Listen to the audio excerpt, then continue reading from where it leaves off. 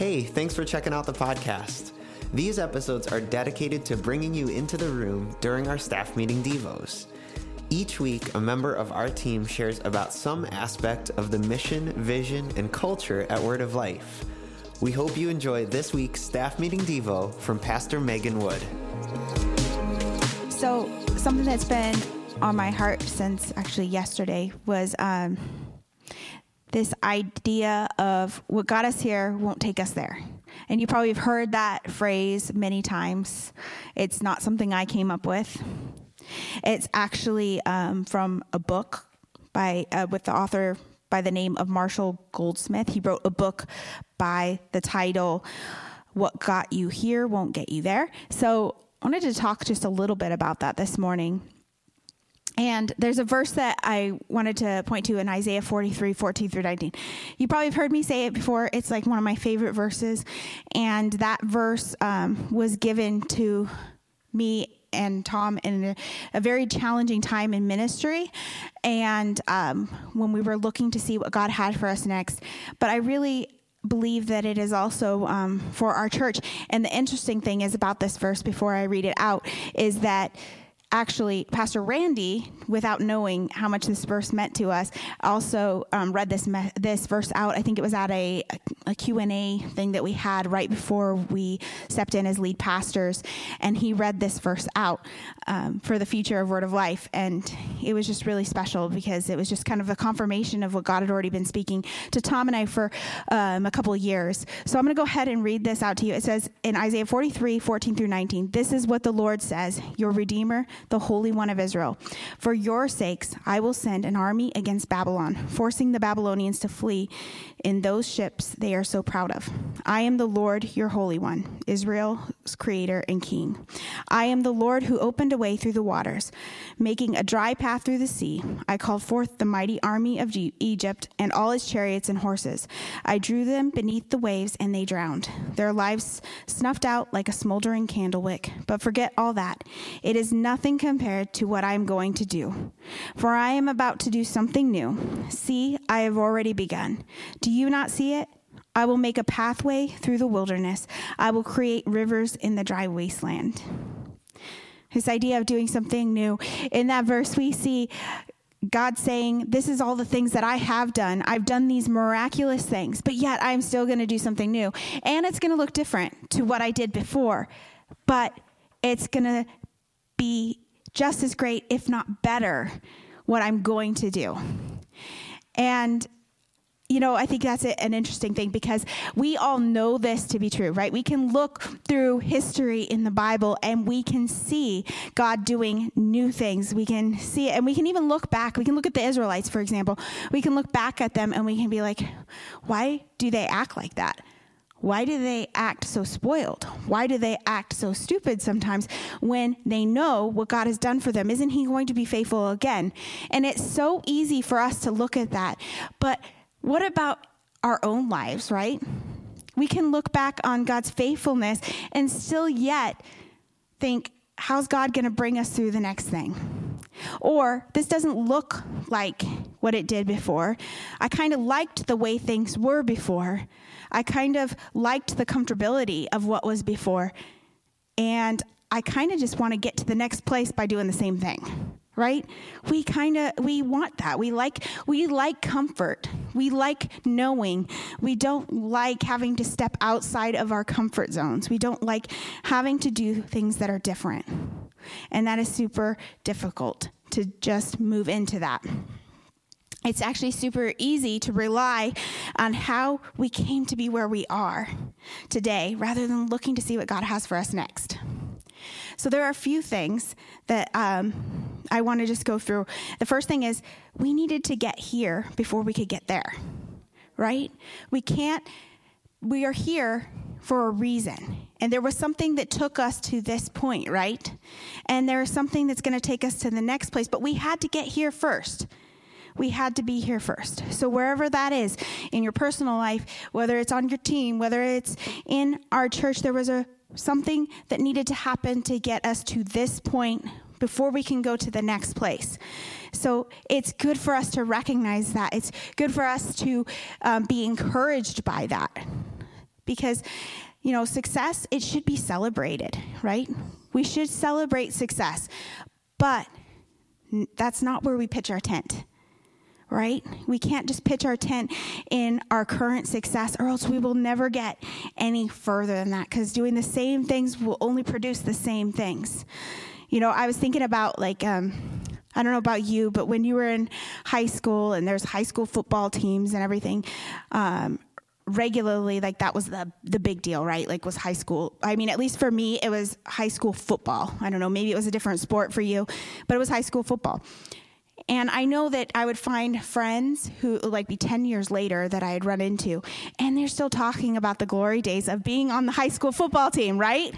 They're still celebrating that. And, it's always been one of those things where I'm like, that's so sad. Right? I'm haven't you had so many more amazing and incredible moments since your glory days, on the football field when you were 16 years old, right? And, and then I remember Tom and I, we bought this house in New Jersey, and we bought it from a family, and it just so happened that the family, the wife was a child actress, and we didn't know this till we moved in, but she turned out to be a child actress in a well-known movie, but she still was reliving those glory days. Well into her, she was probably in her late 40s at that time, and I know she was a school teacher in the town we lived in. And we had heard from the community that on the first day of her school year, she would make the kids watch the movie that she was in. She had been on several panels in the area, and when the question was asked to her, what is your greatest accomplishment in life? What is, the best thing that's ever happened to you? And she would say, being in this movie. And I remember thinking to myself, but you've had 2 kids since then. You've gotten married since then. You work in a school. You've done all these things, and yet this is what you're focused on, is what you did at 5 years old, right? But we can do that too. As silly as those things sound, we can do that. We could camp out in the 20 years ago, how nice this was. And then there's almost this, and that's great. You celebrate those things, but sometimes we can look back and we can say, what if we went back to those things? What if we did those things again? And they sound really nice, but in that, we also forget all of the hard parts, right? We forget all of the hard things in those seasons when we reflect back. I can think of that for myself.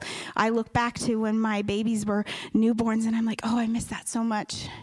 I miss it, but I forget all of the sleepless nights, all of the diaper changes, all of the feedings, all of the bottles I had to wash, all the money I spent on diapers, all of those things, all of the crying, all of that.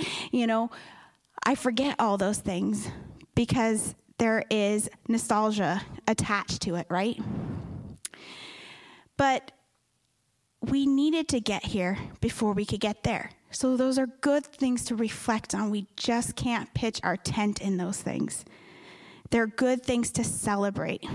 They're worth celebrating. So we needed to get here before we could get there. The second thing is, what was meant for one season isn't meant for another season.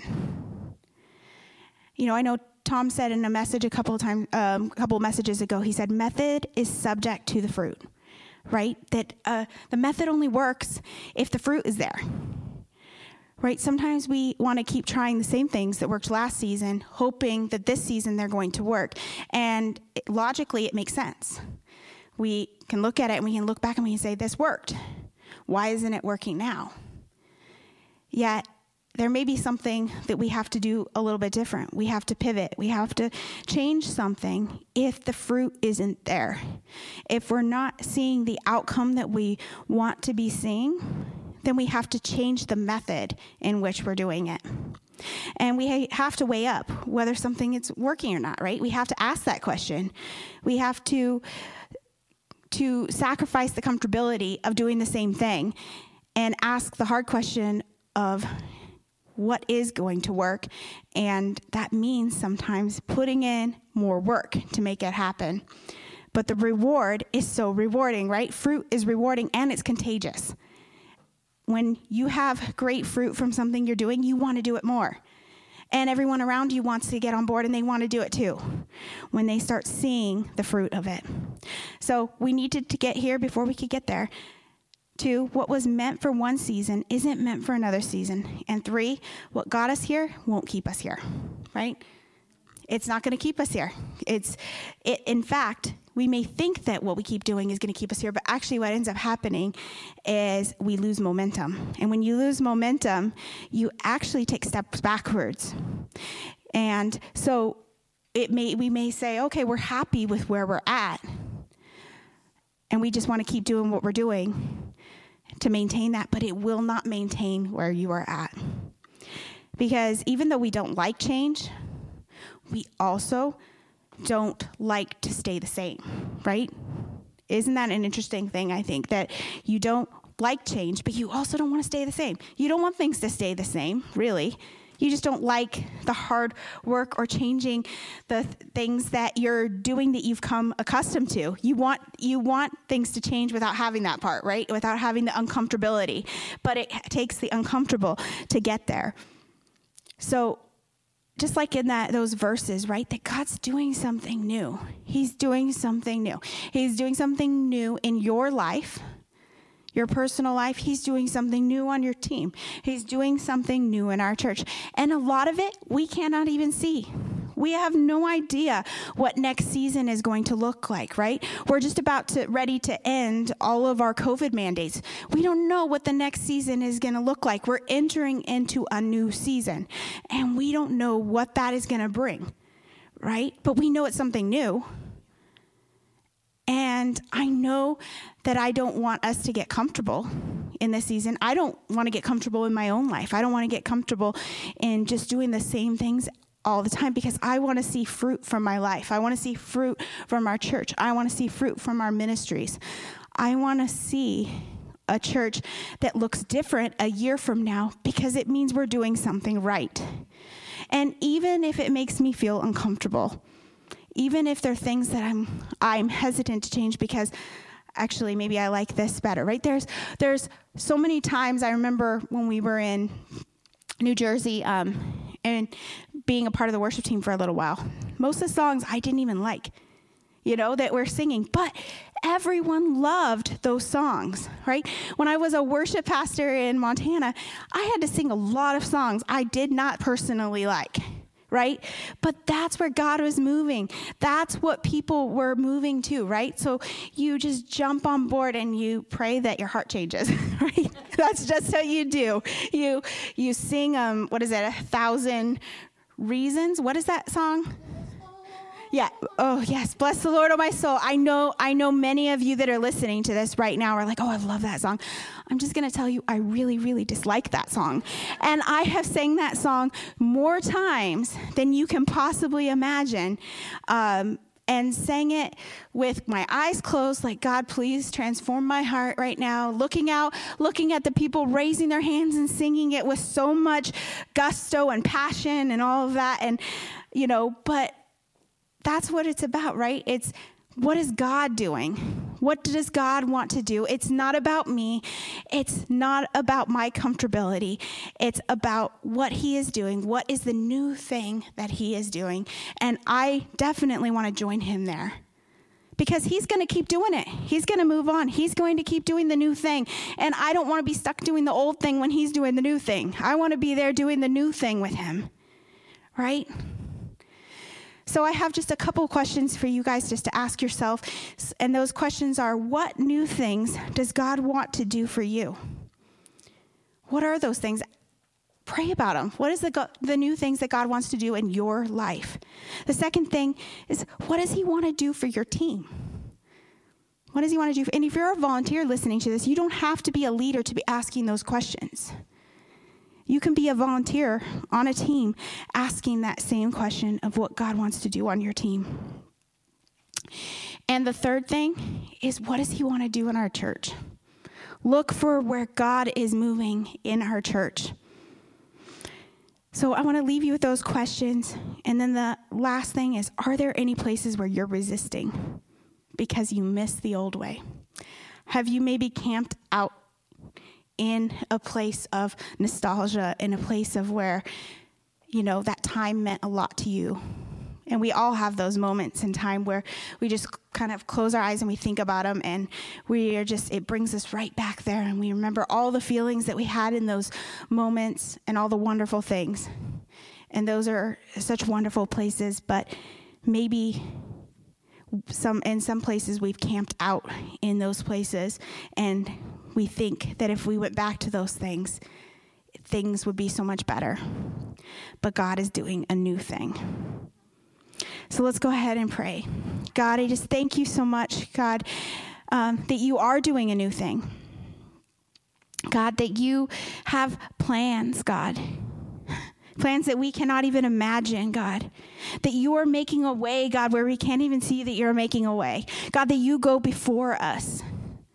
God, that you aren't joining our mission, we're joining your mission. And God, we don't want to be doing the old when you have something new for us. God, we want to join you in the new. And we don't want to be doing the things that we want to do. We don't want to be promoting our own vision and doing new things just for the sake of doing new things. We want to do the things that you have planned, God. We don't want to resist you. We want to go with you.